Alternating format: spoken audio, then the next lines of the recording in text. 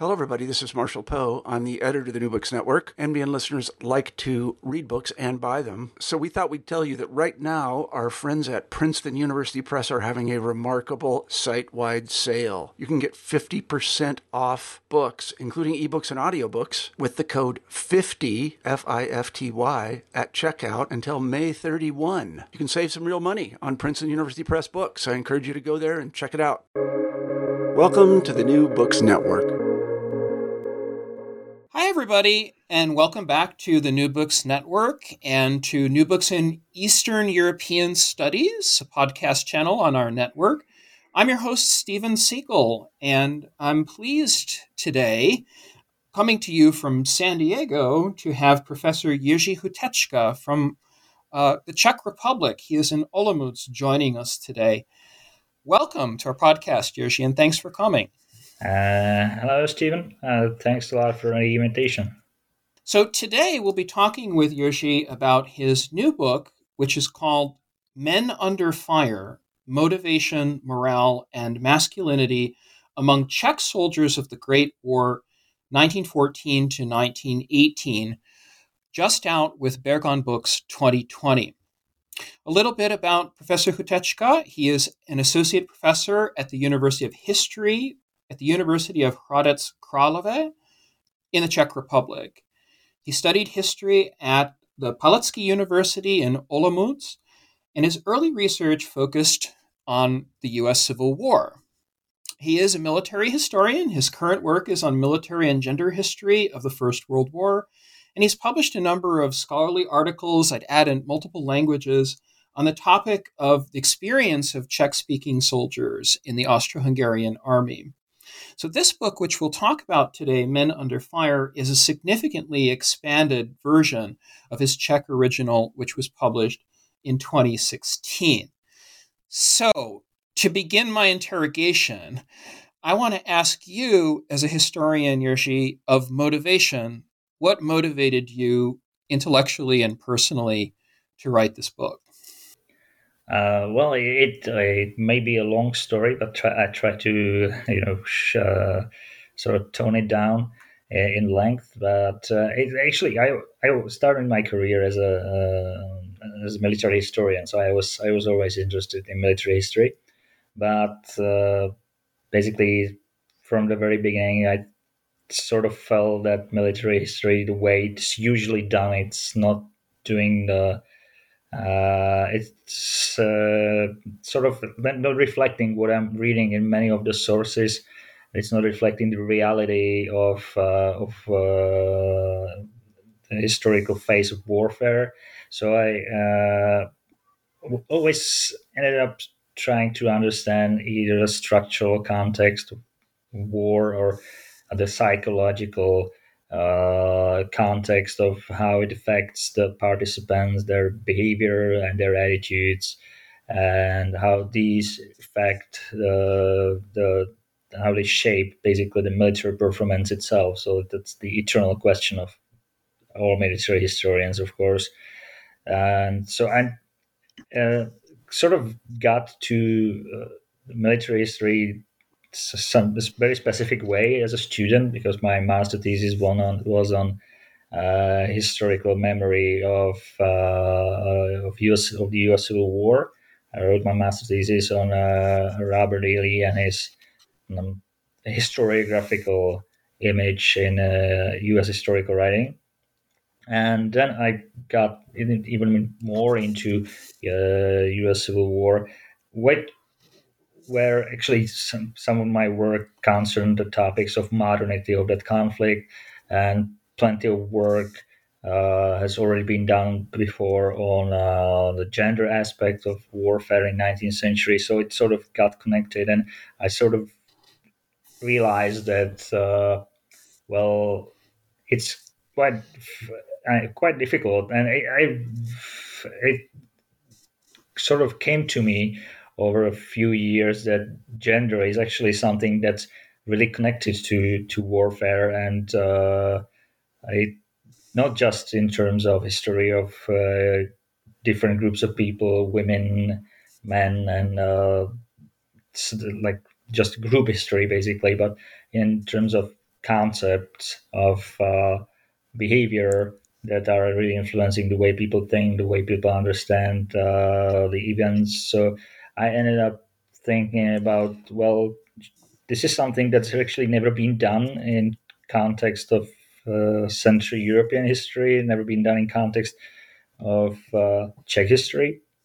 And I ended up sort of thinking, well, let's try this approach on something that really interests me from the very beginning, which is the Czech or the history of Bohemia and Moravia during the First World War.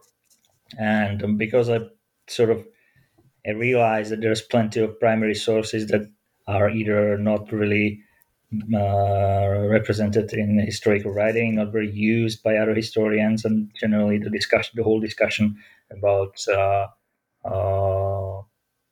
soldiers from Bohemia and Moravia participating in the First World War is always ends up being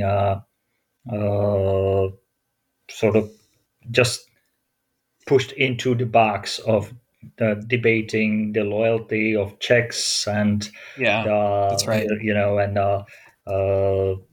The emergence of Czechoslovak Legion, and basically it's all viewed from with the teleological optics of what's gonna happen. So it's always viewed as it's all gonna end up in creation of Czechoslovakia. It's all gonna end up with everybody being happy, not being the subject of Austria, of the Austrian Emperor.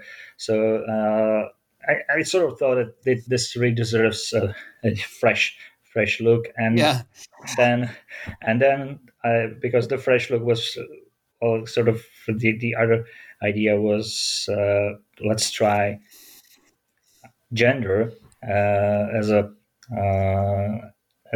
way to analyze that experience of. I started basically sort of out of convenience with Czech soldiers, Czech-speaking soldiers of the Austro-Hungarian army. I ended up with them, so I sort of undermined the concept a little bit because it's a really specific group. But on the other hand, I thought that on one level, I may end up actually analyzing the general concepts of masculinity and gender influencing men in combat in modern war. But on the more specific level, I may end up actually helping to further the discussion about Czech soldiers' loyalty and their position in the whole conflict 1914-1918. So that was my reasoning behind actually starting with that research, starting with using gender history as a sort of new way of trying to understand what modern warfare actually does to people and how they react to it, and then specifically if there's something that for Czech soldiers was different than could possibly be for someone else in that period. Let's talk about that, Jerzy, a little bit, because I mean, as someone who also writes about masculinity studies and uses gender as an intersectional category, I like how you incorporate the work of people like Joan Scott and Michael Kimmel as classics. But then you're introducing something which our readers, I think, will be intensely curious about, and that's the stereotypes that persist even in the academic literature and what you would call Czech historiography. So as you're doing the research through your sources and especially the sample of diaries and memoirs, what image do you say is the conventional or maybe the stereotypical image of Czech manliness? How does that persist? Oh, well, first thing that I may add to it is I'm not really sure if there's something that would be specifically Czech about that, because that would be more like Central European, early 20th century concepts of masculinity at play. And I would say that probably there was little different between the way Czech speakers understood their masculinity and German speakers, for example, in Bohemia and Moravia. Of course, there could be some differences, and they mostly related to their position, sort of political position, in case they were actually aware of being Czech or being German, because there's this whole debate on national indifference in early 20th century Austria, Hungary, but generally speaking, everybody who got to high school level of education more or less ended up identifying themselves with either Czech or German national group, or identifying themselves with some other type of identity, like class or something. But for all of them, masculinity was some sort of unifying concept. So the general concept would be that masculinity is something that's tightly connected to social class status, to economic success in early 20th century society. So someone full manhood could be basically attained through either economic position in society, or sort of symbolic position based on education, and sort of sometimes, if that would be in terms of for example, national community, that person didn't need necessarily to be really rich, or being aware, Right. Exactly. being able to fulfill the general mainstream notions of masculinity, like being a provider for a family and so on, because they could sort of supply that by being very very active and uh, uh, really participating in the national movement, for example. So they could sort of be short-handed in one venue of masculinity, but being very active in the other one, it sort of made up for that loss.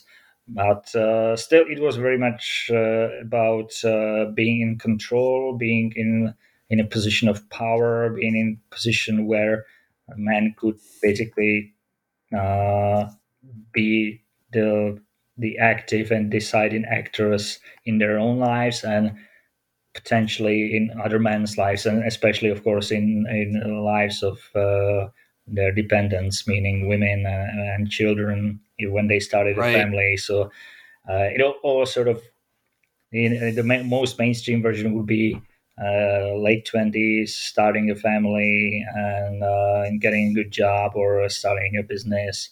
And that good job could be lots of things depending on your class position and class status. And then basically that was it. And then the rest of the chronology of masculinity would be about improving or keeping that social status throughout their lives.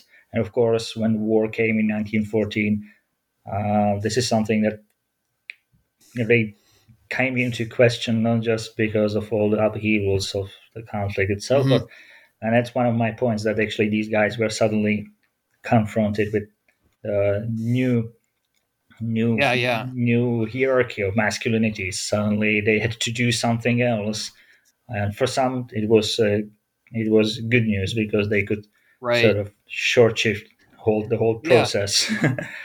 Yeah, I mean, Yeah. Yoshi, I'm really intrigued by how you begin this in your book, because you have 6 chapters. And really, I think for anybody who is in ASSIS and is privy to the conversation that took place between Rolk Stergar and Cindy Passes and Emily Jaeli and Nancy Wingfield, they should listen to that, because I'm really intrigued by how you apply the framework of symbolic capital. You have terms like patriarchal dividend. In the beginning, you have the framework of John Lynn, and you talk about conscription and how men get into the Habsburg army in 1914 who happen to be Czech speakers. So, how do you develop that, let's say, from your beginning chapter, the story of motivation, what you call the tournament of manliness. It's a great title. Through the early years, in order to cover this kind of really broad narrative up to the end of the war. Yeah, well, the whole, when I was thinking about how to actually approach this topic, I ended up with actually taking inspiration from John Lynn's structure of military motivation. He did it for the French Revolutionary Armies in the late 1790s, and it sort of helped me to figure out how to do this. Because there was plenty of other options to do this really chronologically, to follow some events, some specific moments in history of the First World War.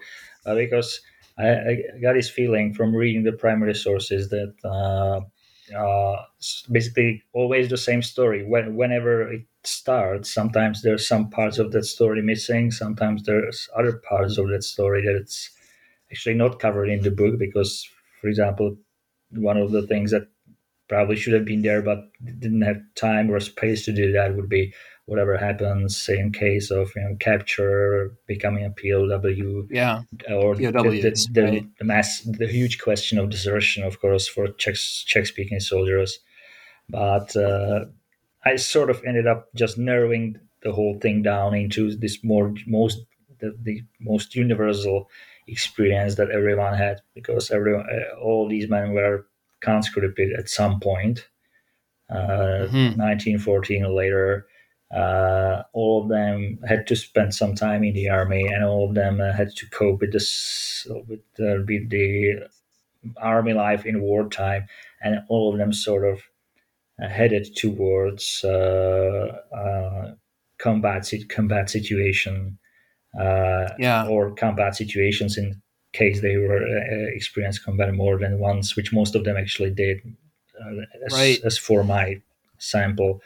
So for me, it all starts with the moment they are conscripted, and that's the tournament that you mentioned. But it really felt like a tournament with some basically categories of masculinity being reshuffled, and suddenly the military or militarized masculinity rises to the top. So this is the whole society under the pressure of propaganda, but even by some of these sort of longue durée notions of men belonging into uniforms when there's war going on, and this created this massive social pressure that basically everybody ended up succumbing to. So and for some it was really beneficial, like young men could very well, and that's one of the reasons with most armies around the world in all eras, when you have a volunteer army, it's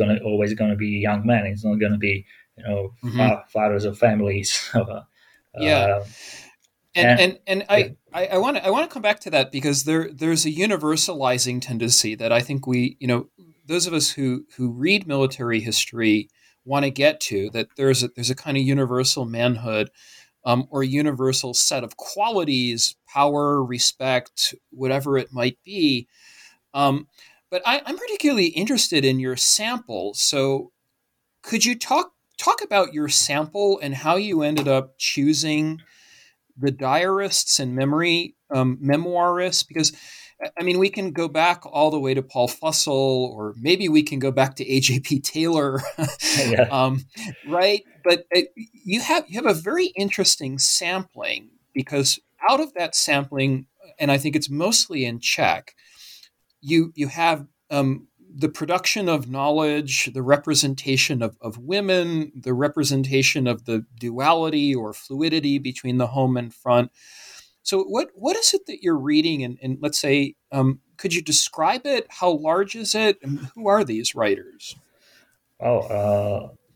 As for the way they were chosen, that's basically that there is a really practical obstacle of doing that kind of research, because my sort of starting point was I don't want to really, which maybe add another dimension to that research, but again there was no time, no space for that. So I didn't go into really studying discourse of masculinity, like the social discourse, that much. I sort of relied on secondary literature in that context. And my idea was to really study masculinity in wartime, the way the individuals experienced that concept. So that's basically studying masculinity from below. So I knew from the start that I'm going to be doing research based on diaries, letter collections, and memoirs. And then, of course, it gets complicated because basically in the Czech Republic, there's no single institution that would actually house these collections written by ex-Austro-Hungarian soldiers. That there is literally just there's Military History Institute which houses all the Czechoslovak legionnaires' writings. Basically, whatever they wrote, it's there. But basically, no one cared, and there's the politics of history in Czechoslovakia and then in Czech Republic even today.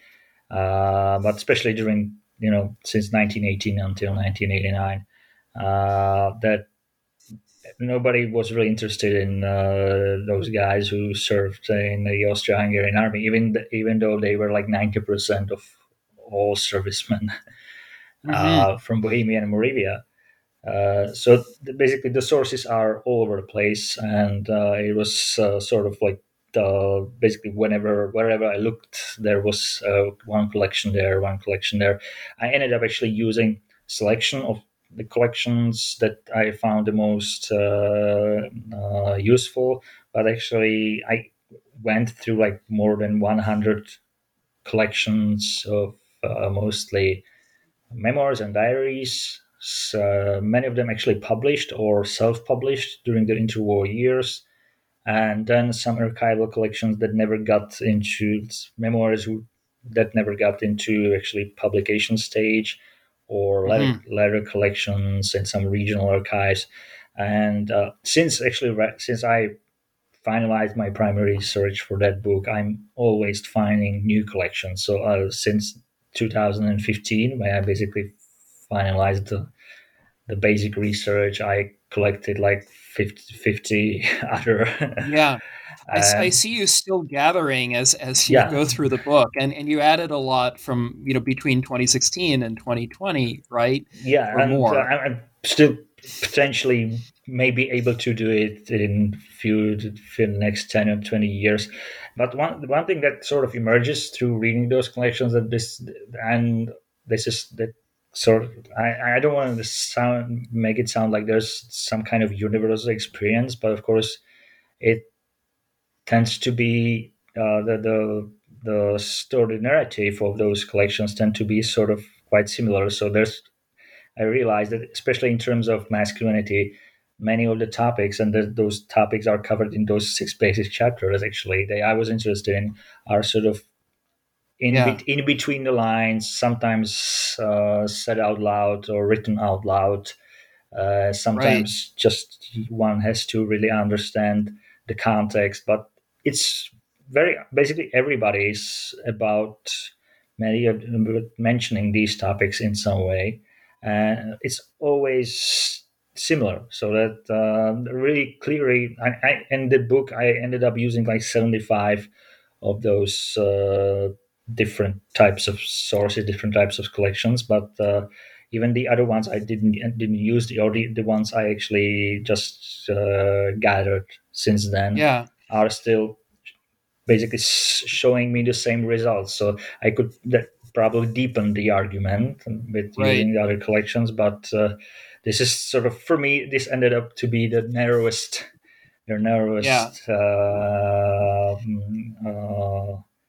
amount or mass of primary sources. Of course, the biggest problem here is that it's all about the guys who wrote those, and there's huge disparities in terms of the ability of this sample to represent the fighting soldiers. So that's like 60% of, for example, 60% of them were high school educated, which compared to like 5% of high school educated men in the Austrian part of the empire, it's obvious that there's big difference. But the problem is that finding letters, or especially diaries or memoirs, but even letters of those who were not uh, didn't have the higher education, is very complicated. Yeah. Could you talk about, Jerzy, could you talk about how they write about their concerns? So, I mean, you have a section which I think is wonderful on bread, warmth, and sex.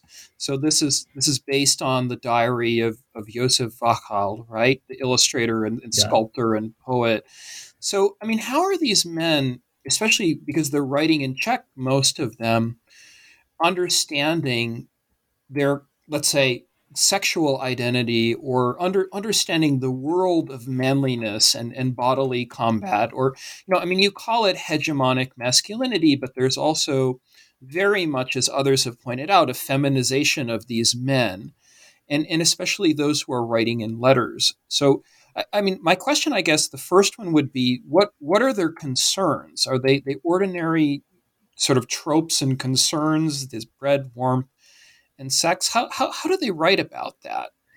The quote that comes from Yusuf Wachal is actually perfect example of the educational bias. This is an educated guy, or sort of member of a very specific, in his case, member of the intellectual elite, basically commenting, observing, and commenting on his comrades, and basically sort of describing them and as very simple men with simple needs, Mm-hmm. bread, warmth, and sex. But in those few cases, actually, where we have collections of letters from men who were, or just had primary education, peasant background, and even if they are actually high school educated, that's the way the military or the war experience actually worked for most of the men, especially those who served in the front line units, is that they all end up basically sort of fulfilling the description by Josef Wachel. So for Mm-hmm. even for the officers, and large part of the sample are reserve officers or reserve officer candidates, they all end up, when the situation gets really into wartime conditions, they all end up caring about really basic needs, sort of really just having shelter, somewhere to lie down, somewhere to rest, that would not be, uh, too wet and too cold. Then they care about food, and then when that sort of these basic needs are fulfilled, they all start to care and think and write, and Yeah. sort of expand their thinking into to cover their sexuality. Of course, this is a really difficult topic, because the way they Sure. uh, it's not very usual for to be really expressive about one's own sexuality in the early 20th century, even in diaries and in letters. But it really depends. Some of them are really outspoken in this regard, even in their diaries, and some of them are quite outspoken, or using very thinly veiled language of sexuality in communications, for example, with their wives or Mm-hmm. girlfriends. But most of the time, they end up they really don't go into describing their own sexual encounters during their service, which obviously there were at least plenty of opportunities, because they end up describing that in other men. So they sort of this tendency to not comment too much on one's own sexual Yeah. encounters, but whenever there is an opportunity to describe whatever the others are doing, they do it a lot, and sometimes it's really the whole idea seems to be that to sort of prove one's own moral high ground, that I'm not, using the service of prostitutes, and I'm really not succumbing to the threats of or dangers of homosexual behavior. But even by commenting on that, it's sort of obvious that they very well know what's going on. They very well know what this is about, and Hmm. so in some cases, one has this feeling that reading those sections of diaries, for example, that really is that person really describing something they didn't took part in, for example. Yeah, yeah. uh, uh, I'm really intrigued by that because there is a stereotype about the lackluster Czech soldier and Schweik and so forth, right? Um, but what do you actually find? Is there a moment in time in 1915 or 1916 when all energy for combat is lost and people are just exhausted and enervated and spending time writing home? I mean, there's the story of the Brusilov offensive and the failed yeah. battles and so forth. So, I mean, there is a narrative, right? And there is maybe even a Czech master national narrative from 1914 to 1918 or up to Masaryk and the Republic. I don't know. I mean, are you able to see some sort of changes over time then in the writings that you're studying? Uh, Definitely. It's massively different to read a diary of a soldier from 1914, and even there will be a huge difference from a diary of someone, or even the same guy from early 1915.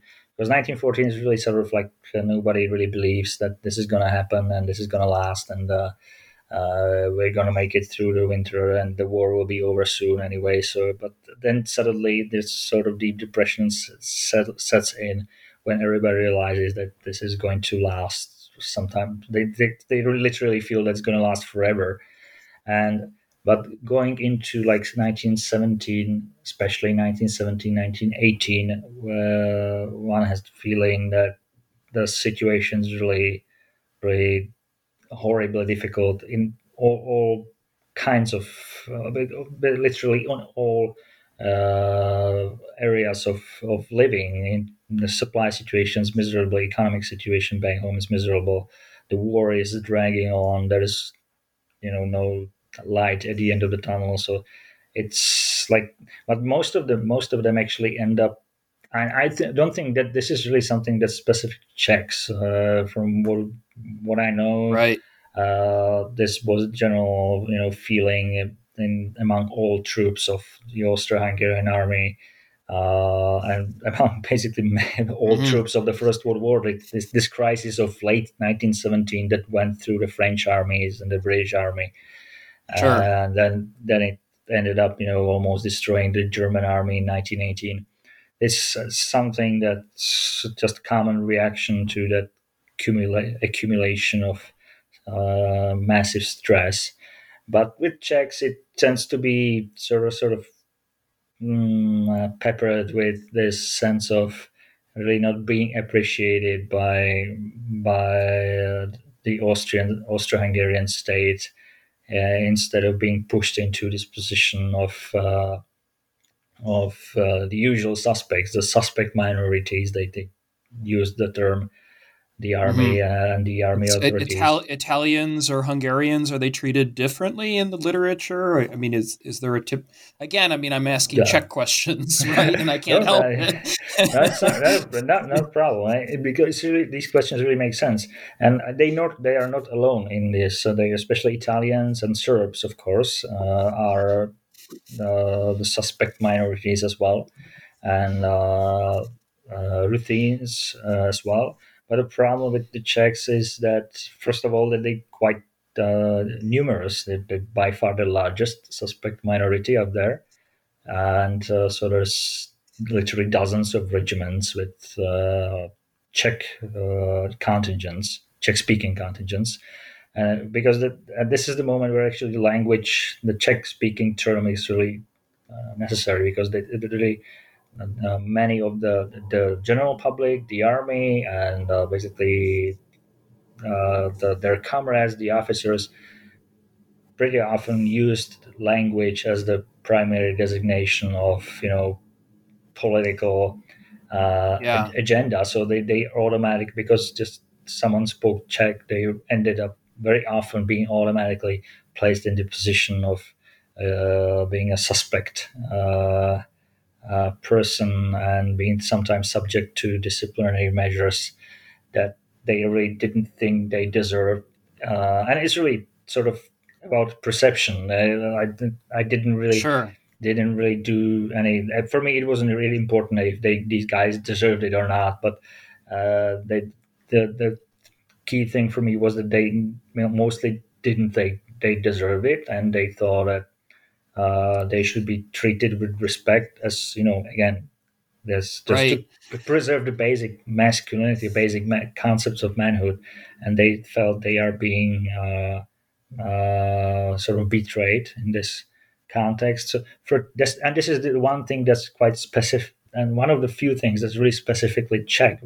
All the many of the other things I'm describing in that book could be sort of universally applied to all fighting men in modern war, or at least to fighting men in the First World War, or to Austro-Hungarian soldiers in general. But this is really something specific to Czechs, that their perception of bad treatment, and on the other hand, perception that they deserve better, that they deserve to be treated as these Respect. with respect, as a really civilized man, because that's sort of part of Yeah. Czech national story, or Czech nationalism is, especially with Czech elites and with educated men, and these are 60% of them are quite educated men, is that they come from the most modernized part of Austria, the west northwest, which is basically for them everything that's to the east and to the southeast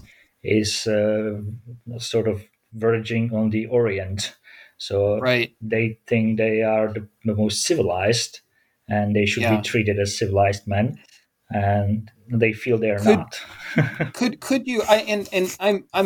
I'm very much persuaded by that, but I have a question, because you do mention, and you have this phrase. It's a term you use called the patriarchal dividend. Yeah. So there is a persistence of patriarchy and modern masculinity for these men who are fighting, after all, in the Habsburg army. I mean, they don't mention the emperor very much, it seems. They don't talk about religion very much, although they seem to talk about class.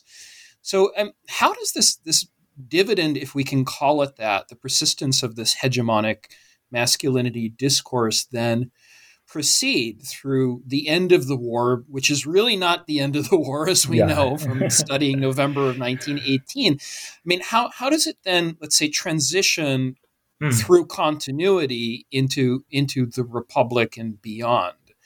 What about it is preserved? Because the bodies are damaged. I mean, we're talking about wounds, and we're talking about the deflation of that sort of elevated understanding of respect and power. And yeah, it's really intriguing question, because actually it goes into the way these guys actually transitioned from their military service in the First World War into the new state Czechoslovakia, and becoming later on veterans of the First World War in Czechoslovakia. And I did some research actually on the returning soldiers, and on especially on their remobilization after they came home from the front lines. Tens of thousands of soldiers were remobilized to fight against internal enemies in Czechoslovakia, then against Hungary in 1919. So there was plenty of other conflicts, and those who actually participated in these conflicts sort of saw the. Some of them actually saw the, especially from hindsight, because they very often used it in their memoirs and in their writings in 1930s as an argument, like this really was about, and they say it was like that, but we cannot be sure. For them, they said it was about sort of restoring that patriarchal dividend, because they sort of were all losing it all the time in the First World War, and especially when Austria lost the war, there was no longer even the hope that they would be coming home as heroes and would be celebrated, at least in official way, even though I guess that like Yeah. 1915, 1916, but literally nobody cared about it. Right. But suddenly Who would want to remember Zborov, right? And yeah. would be But quickly forgotten and erased from any commemoration. Yeah. Sorry. and and you're right. And as for a commemoration of things like Zborov, that was really narrowed down to Czechoslovak legionnaires. But now we're talking about like 10%, or not even 10% of the Czech-speaking fighting force. So for the 90%, Mhm. or those who survived, actually, and many of them are 150,000 of them are basically physically or psychologically damaged by war experience. They are listed as war invalids, as the term of 1920s. So that they are very much that the patriarchal dividend for them is not attainable. But even, and it's really difficult how to fit back into post-war society, because they are the constant reminder of fighting the war that Right. suddenly became a foreign war for a foreign government. And even those who survived with less psychological or physical damage, it's really difficult to sort of make this experience work in terms of the way it sort of was promised at the beginning, that it will become that military masculinity will bring them the hegemonic position in the hierarchy of masculinities, and it will bring them patriarchal dividend. But while they were sort of enjoying that during Yeah. wartime, they were losing all kinds of patriarchal dividends. They lost control, they lost power, they didn't have control over anything. They were losing their families, sometimes literally through starvation. Mhm. They're or for some of them it was very difficult to just to watch the way their wives were becoming independent because of the situation while they are away in the front lines, and suddenly so they come back home to it, to basically empty-handed from that Right. experience. For some of them, joining the Czechoslovak army was the way to restore some of that masculinity. But for most of them, actually, they just wanted to go back to their peacetime life and sort of put all Yeah. the threads together as much as they could, and forget about the whole thing. And And this I'm is a silent majority, I would say, actually. Yeah, and I'm really curious about that because you've got a chapter on home, and of course, there's no better gendered concept than home, Yeah. right? I mean, Heimat, Front, and I mean, I'm thinking of the work of Maureen Healy Yeah. and Nancy Wingfield, and the more recent work. I mean, Mark Cornwall, for example, or Krista Hammerle. Could you maybe talk about how the concept of home is it changed by all of these letter writers in a kind of epistolary form? Do they have influence in Czechoslovak society through veterans organizations or anything like that after 1918, 19? And what is there a change, let's say, in what home is called? Yeah. It's there's even change during the war itself. Of course, and you're right that the concept of home is probably the most important for the soldiers, and it's the like for many of them actually, and they describe it as the kind of beacon that makes them able to survive the experience. So they, on one level, they are sort of in their minds preserving the ideal image of home and what it should be, which usually is the pre-war or pre-conscription situation they remember, with their families intact, with the economic situation not as bad, or and everything's basically Right. based on the traditional But patriarchal framework. Sorry, it's also sort of pre-feminist, isn't it? I mean, what happens to all the homosocial relationships and the homoeroticism that they experience through comradeship?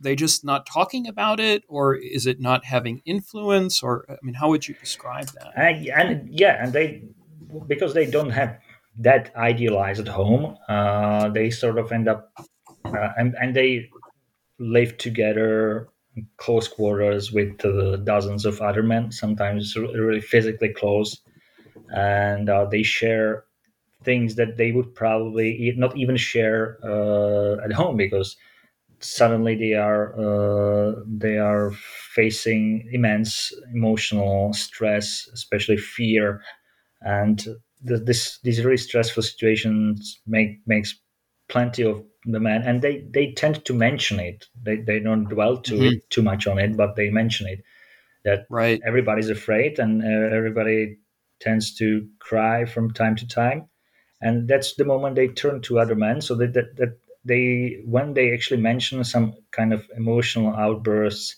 and really moments of emotional need, they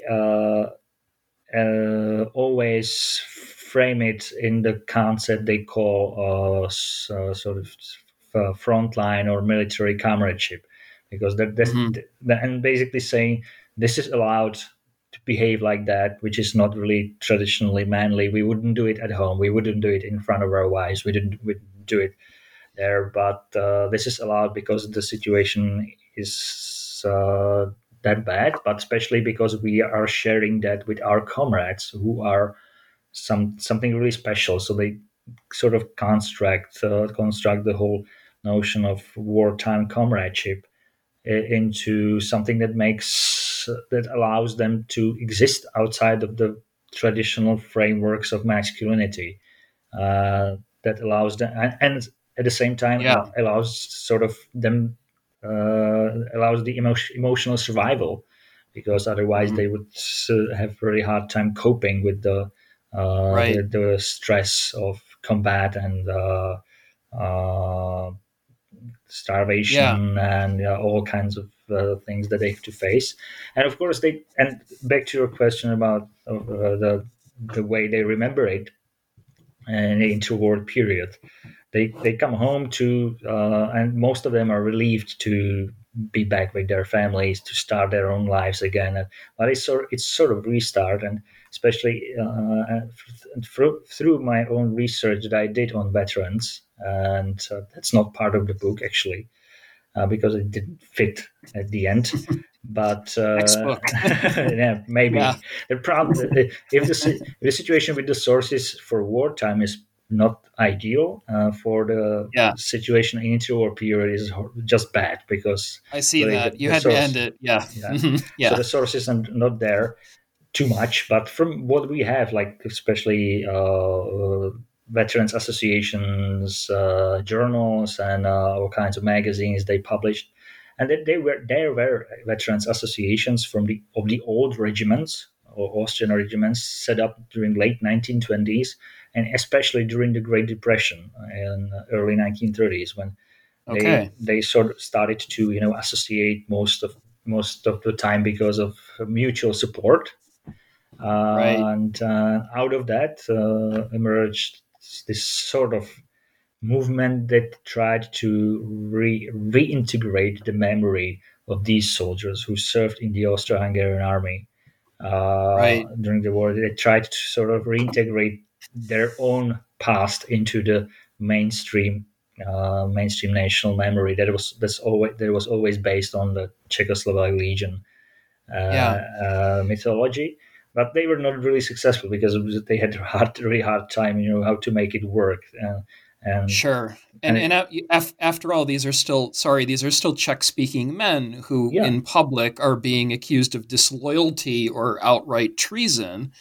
So it's not as though there's a free rein to self-expression in the society during the interwar period, right? Well, they are not accused of that, because that would be really difficult. We're talking about like 800,000 men, so out of 6 million.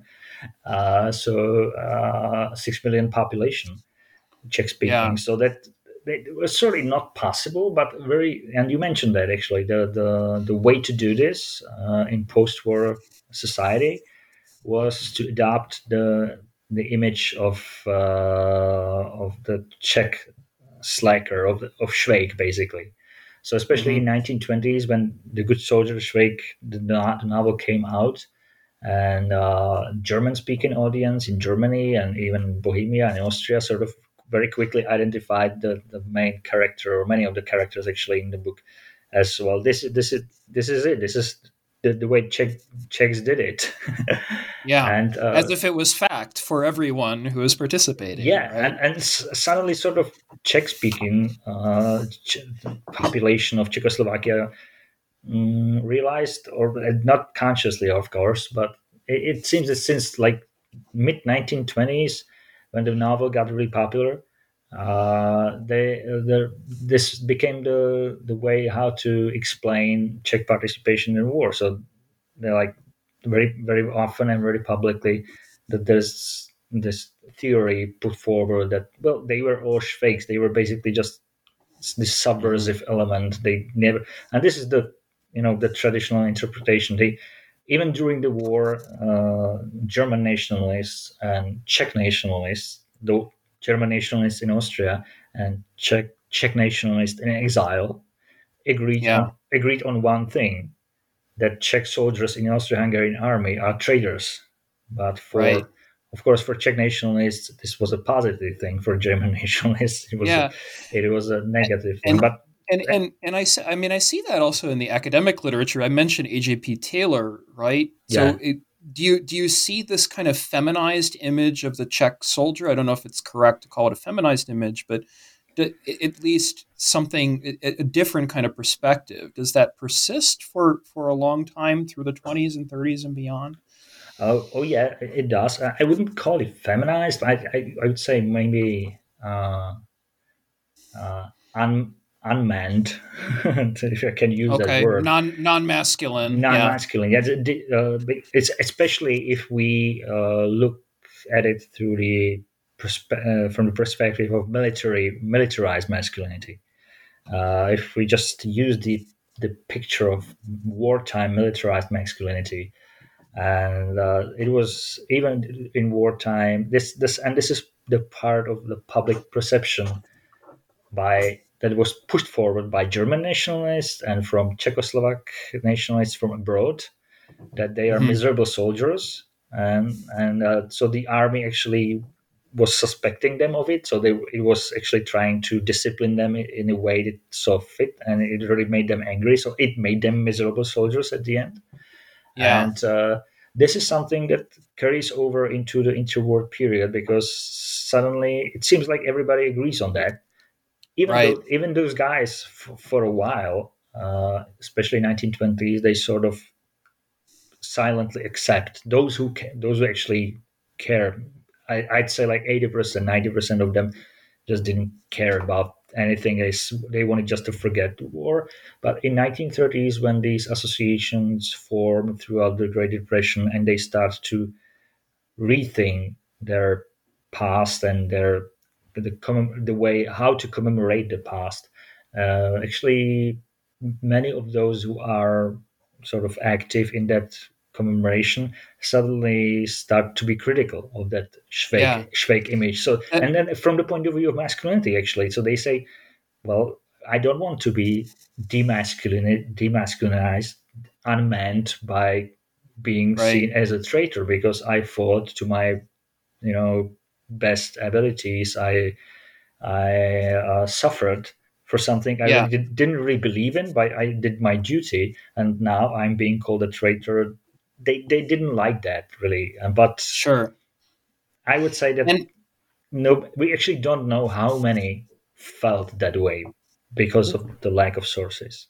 yeah, and that's really my last question for you, Yoshi, because I know we're winding down with our time. Yeah, I wondered if you could recommend some other work in gender and war. We've mentioned Nancy Wingfield and Maureen Healy. Um, could you maybe talk about that a little bit and what your yeah. current research and projects are about? If we are talking about Czech soldiers, and I would really recommend, but I'm actually not sure if it was published in English. But there's Richard Lyne's book on specifically on certain cases of Czech soldiers deserting on the Eastern Front.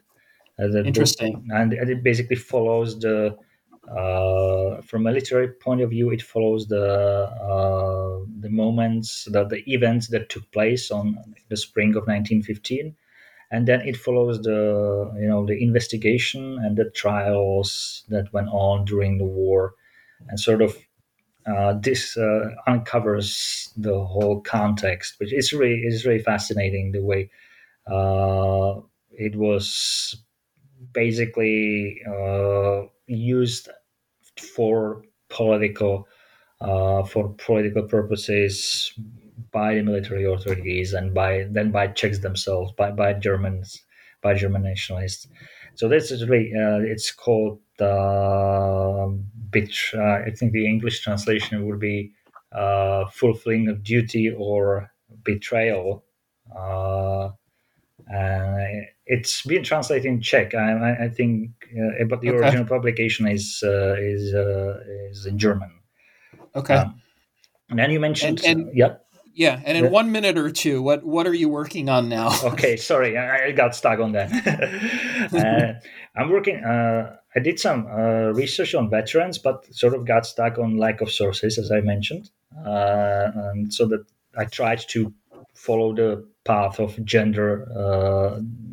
analyzing gender identity of veterans. But currently, it's the situation around the sources is not quite difficult. It's quite difficult. So my current project, I sort of moved on for a while and I'm gonna leave the soldiers to rest for a while, and I'm preparing a project on wartime, sort of total history of urban community in wartime, using the case of my hometown of Olomouc, which was a Okay. really quite important garrison town with German and Czech, large and German and large Czech-speaking population. Basically, transportation hub going to the Eastern Front on the very edge of the military zone when the front lines got into deep into Galicia. So it may yield really interesting conclusions, sort of taking inspiration from Maureen Healy's research on Vienna and others' researches around Austrian Empire. But Olomouc is a really interesting case because it's Great. not a really small town; it's a larger town with a Yeah. huge military presence, so civil military relations and their dynamics, and of course, gender could be very well really important in the way war influenced the way the population actually moved through the war, and then in the transition into Czechoslovakia. As you mentioned, the Yeah. war didn't end here in 1918, so there's still military transports going through Olomouc until late 1919 to defend Slovakia. So. Great. I want to thank you, Jerzy, for joining us today. I'm your host, Stephen Siegel, and this book is out in the series at Bergon Books called Austrian and Habsburg Studies. The book by Professor Jerzy Hutečka is called Men Under Fire, Motivation, Morale, and Masculinity Among Czech Soldiers in the Great War, 1914 to 1918, Bergon Books 2020. It's a fascinating book. It is really important to study, I think, this topic, soldiers not just as Czechs, but soldiers as soldiers and soldiers as men. And certainly Professor Hutečka has done that. So, Jerzy, thank you so much for joining us on the podcast today. Thanks a lot for having me here, and it was my pleasure. And I hope that the listeners found it interesting too. So thanks a lot.